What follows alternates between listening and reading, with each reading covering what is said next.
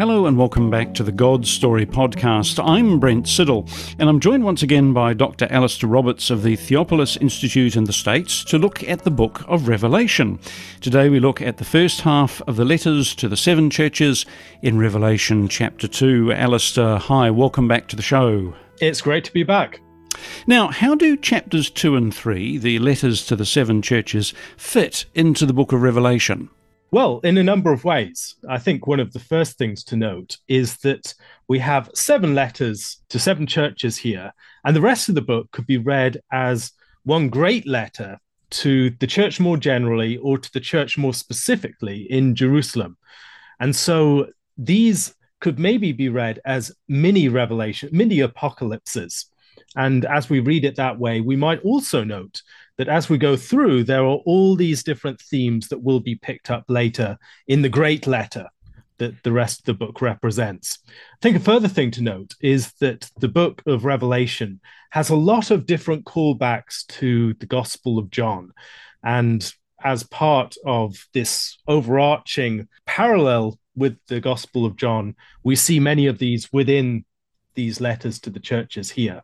And so for those reasons, I think these are integral parts of the wider letter.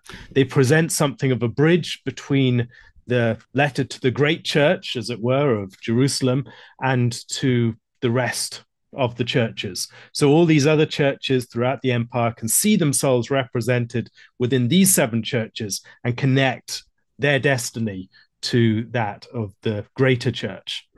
What's the purpose of the 7 letters? The 7 letters are, I think, one of the things they do is they expand the range to which the letter is addressed. We might, if we were reading the rest of the letter, see it merely as a Jerusalem, Judea issue.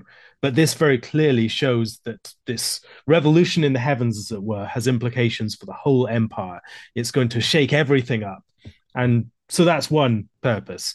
I think another thing is it gives different churches in different contexts a lens through which to see the larger apocalypse as relating to them. This is not just something that concerns some vast archetypal reality. It meets the ground in different communities and in different ways. Is the fact that there are 7 churches significant? I mean, is there a connection back perhaps to the 7 days of creation? Well, it seems likely that there are a number of reasons for the 7s. First of all, we have the 7 lampstands. The 7 lampstands with the 7 lamps might suggest Jubilee themes, 7 times 7. And then the 7 stands of the lampstand, or the 7 lights of the lampstand, would also invite connections with things like the 7 lights or stars in the hand of Jesus, or some of the other connections that we have with the days of creation. Now, I think more specific connections can be drawn. I think we can see connections with the days of creation as we work through. Some of them will be stronger than others. But the first day, there's the focus on the tree of life and the lampstand. We could maybe see this as connected with the fact that the first day of creation is associated with the creation of the lampstand, which is connected also with the tree of life in various ways. In Exodus chapter 25, in the construction of the tabernacle, Christ is the light bearer. Light is associated with day 1. Then we have the second day. The connections on the second day are less certain. Perhaps the division between death and life, the division of the firmament above and below, but not so clear. The third day, associated with land and sea and that great division, and plants.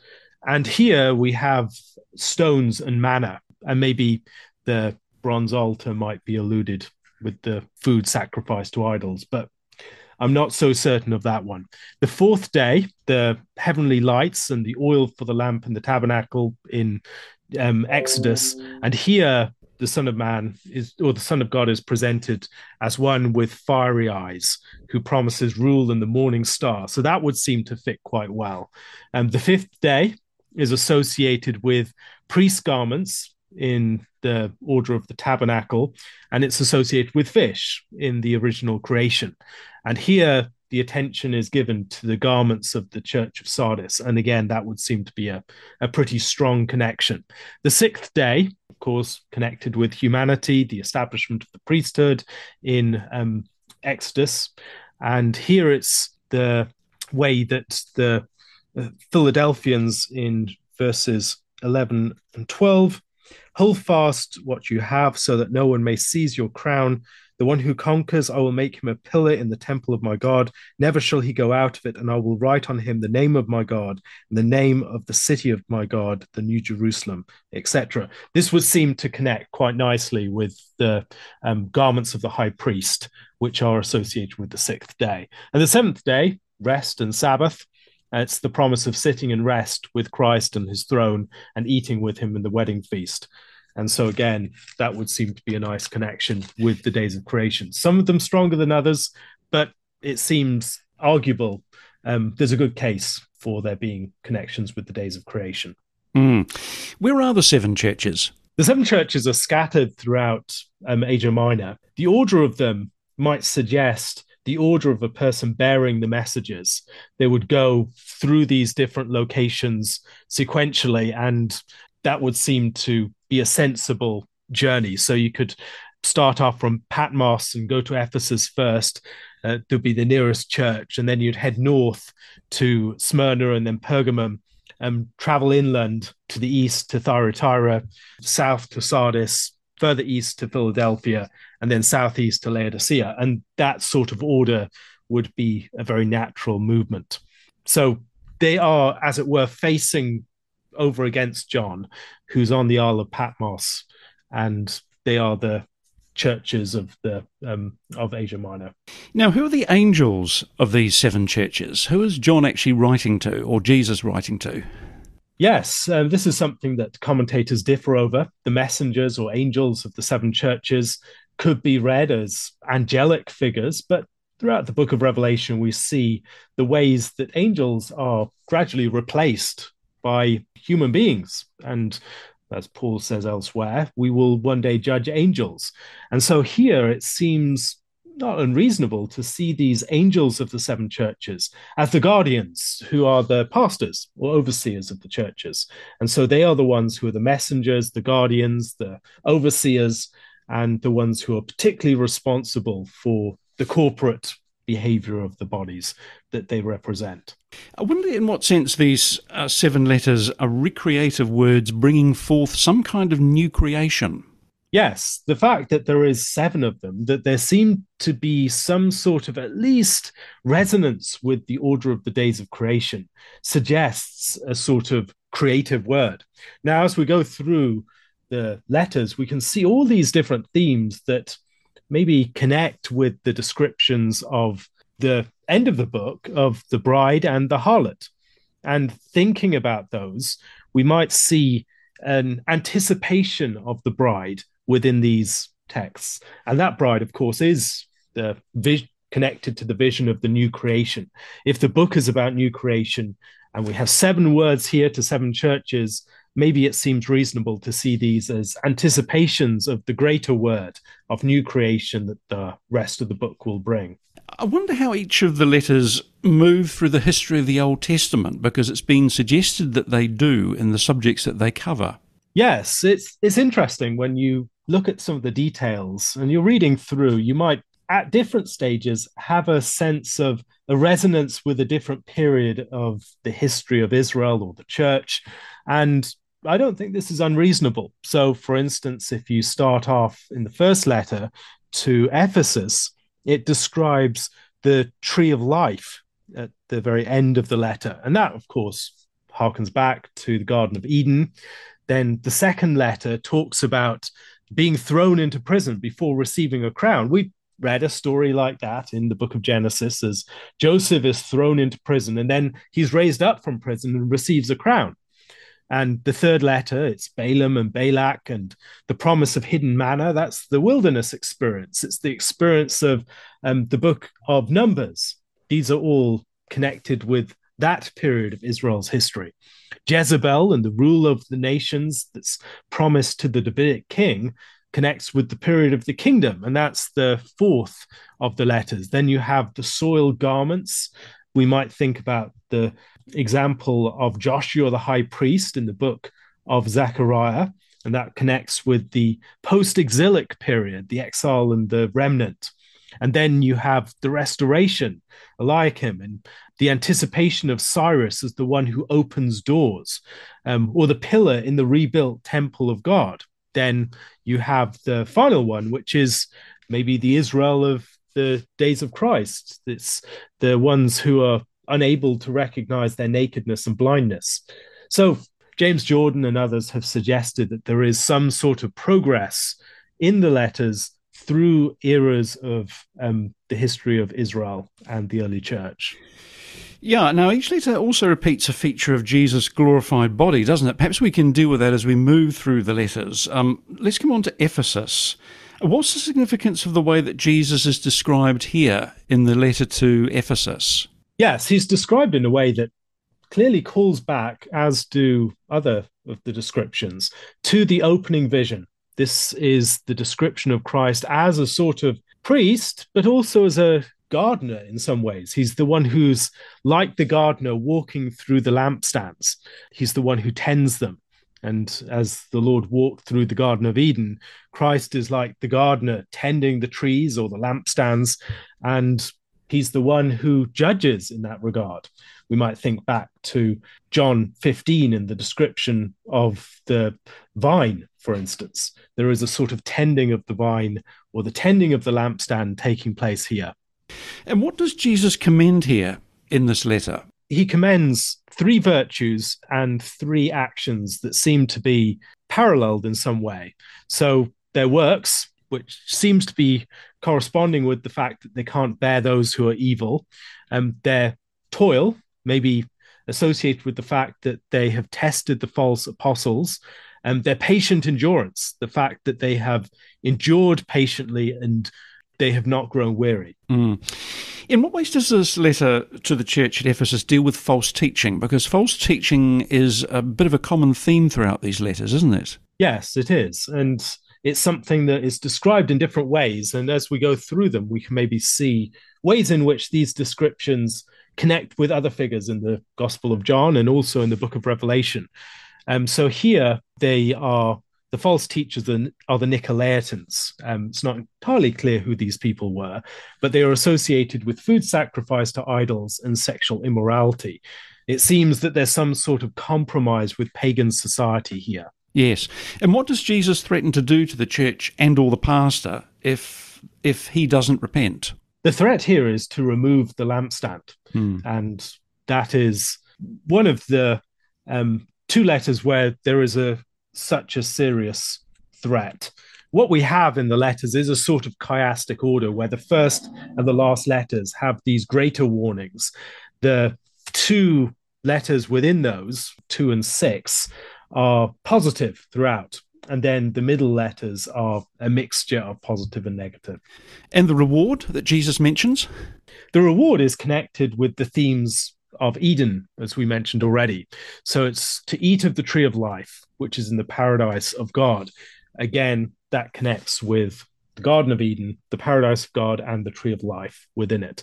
But also connects with the very end of the book of Revelation, where you do see the tree of life come up again in chapter 22, verse 2. And as you go through the letters, you can see the gifts that are promised connect with later elements of the book. So Smyrna, he shall not be hurt by the second death in chapter 20, verse 6. On those, the second death has no power. And then Pergamon, you have the stone and the new name.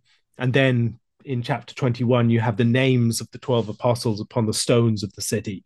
Thyatira, you have the authority over the nations, ruling with a rod of iron, the morning star, and you have all of those elements picked up in chapters 19 and 22, verse 16, related to Christ. Sardis, clothed in white and name in the book of life. Again, you have those taken up in chapter 19, verse 14, 20, verse 12. Philadelphia, the open door that can't be shut, the pillar in the temple of God, connected with the new Jerusalem coming down out of heaven from God. all of these things appear in chapter 21 and chapter 22. And then Laodicea sitting on the throne. And of course, you see the throne of God and of the Lamb within the New Jerusalem in chapter 22. So these connections need to be borne in mind because there's a deep structural integrity within the book of Revelation and in its connections with the Gospel of John, which Warren Gage in particular has given attention to. And as we pay attention to these, a lot of the puzzles that we might otherwise have about the book will start to unravel and become a lot more evident, the logic of them. Okay, Smyrna. How is this letter connected to the life of Joseph in Genesis? So we've already noted that as we're going through, we're following something of a sequence that we can find within the covenant history. Here, the connection would seem to be with the being cast into prison and then tested and then raised up after a period of time. 10 days, it says here. And so that period of testing will be followed by vindication and receiving a crown of life, which of course connects quite strongly with the story of Joseph. And then, of course, the being mistreated by those who say that they are Jews might suggest the way that Joseph was mistreated by his brethren. Yeah. How is faithfulness rewarded, or how will faithfulness be rewarded here in Smyrna? With the crown of life. And I think one of the things that we should note is that there is a common sequence to all of these letters. Each one of them there's a sort of template that the letters follow. And the elements within them, you might think about the introduction. There's an introduction that introduces Christ in a particular way. The words of him who is the first and the last, or the words of him who has the sharp two-edged sword, picking up some element of the earlier vision. And then there's things that he knows about the church, and then judgments upon the church or blessings, and then a calling to respond in a particular way. What's going to happen when the Lord visits, and then the statement, he who has an ear, let him hear what the Spirit says to the churches, and then the promise of a gift to the one who overcomes. And so that pattern is one that's repeated throughout the letters. Here, the promise is the crown of life, and the one who overcomes will be immune to the second death. Of course, that picks up elements of chapter 20, where you have the first resurrection. Okay, next, Pergamum. How does this letter relate to the Exodus wilderness period and perhaps to the third day of creation? So we can see within it the elements of the manna, perhaps in verse 17, and the white stone. Some have suggested the Urim and the Thummim, perhaps.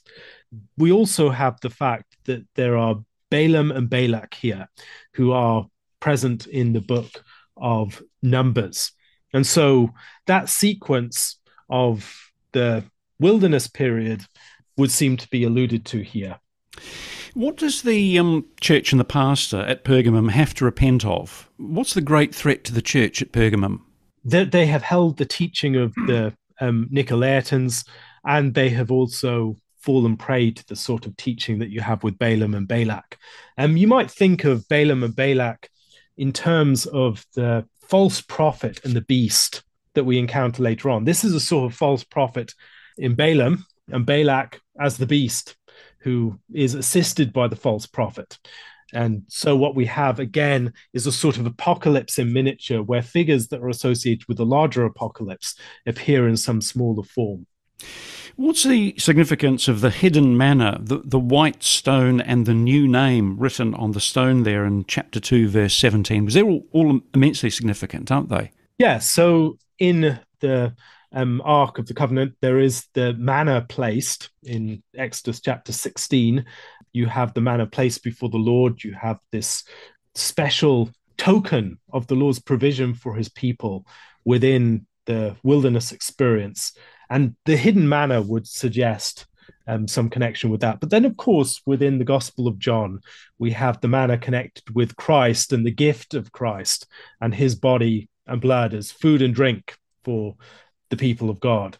And so maybe we could connect it with that as well. Christ ultimately is the bread of God. He's the hidden manna. He's the one who is the bread from heaven, who's given so that we might enjoy life.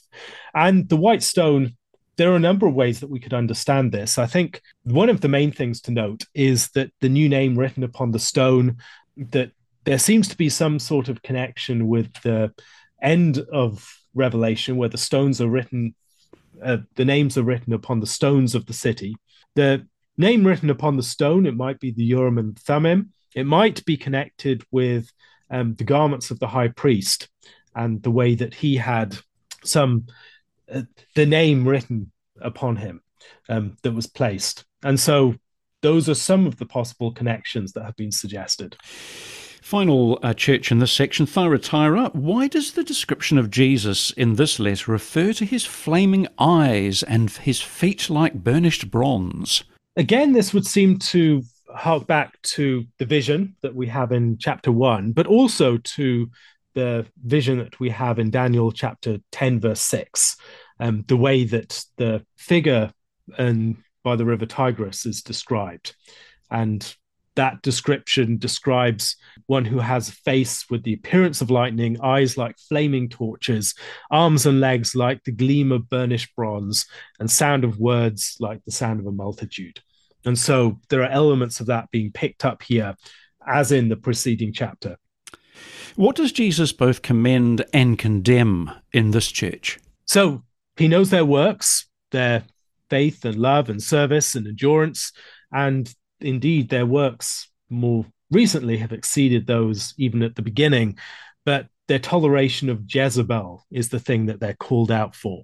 And so she's a false prophetess, and she's seducing them to sexual immorality and to eat food sacrificed to idols. Now, this connects with some of the figures that we've seen, Balaam and Balak, the Nicolaitans, but it also, these figures make us perhaps think of the figure that we find at the end of the book. This Jezebel figure might make us think of the harlot and Babylon that we find in chapter 17 and following. And I suppose an echo there with Jezebel of the ministry of Elijah, following through the Old Testament, isn't there? Yeah. Final question. We're just about out of time on this one. What sorts of judgment and reward does Jesus promise the church here? He's going to judge Jezebel and those associated with her, and he's going to vindicate the rest of them. I think you can see that they are given the assurance that he will come, and they have to hold fast until then. And then he's going to give them authority over the nations. We can think of this as the Davidic promise that we find in Psalm 2 and elsewhere, the rule over the nations, ruling them with the rod of iron. These, again, are themes that we find later on within the book as Christ is established in his rule. And so the authority that he receives from his Father, he will give to his people as they are faithful. And then also the promise of the morning star. Again, these are things that connect with the earlier vision, and they connect with the later themes of the book. So the book of Revelation is a dense and deeply interconnected book. It's connected back to the book of John as well. We might think at the very end of John, as Warren Gage has pointed out, you have Christ out from the land, calling across to seven disciples who are out from the land. He's on the shore. And here we have John calling out to seven churches. John is the one who's speaking, as the one who's bearing the word of the Lord here. And so this word of Christ to the seven churches might recall the word of Christ to the seven disciples over the sea at the end of John, in John chapter 21. Dr. Alastair Roberts of the Theopolis Institute in the States, thank you so much for your time, and thanks to our creative team at Liquid Edge who sponsor this podcast and who take care of things behind the scenes. Alastair, thank you so much. It's been great to be with you again. We hope you've enjoyed this episode of the God Story Podcast. To ensure you never miss an episode, please subscribe, and if you're enjoying the podcast, please take a moment to give us a rating and leave a review. This will help more people discover God's story for themselves. If you'd like to get in touch or learn more, please visit godstorypodcast.com. We'd love to hear from you. That's godstorypodcast.com.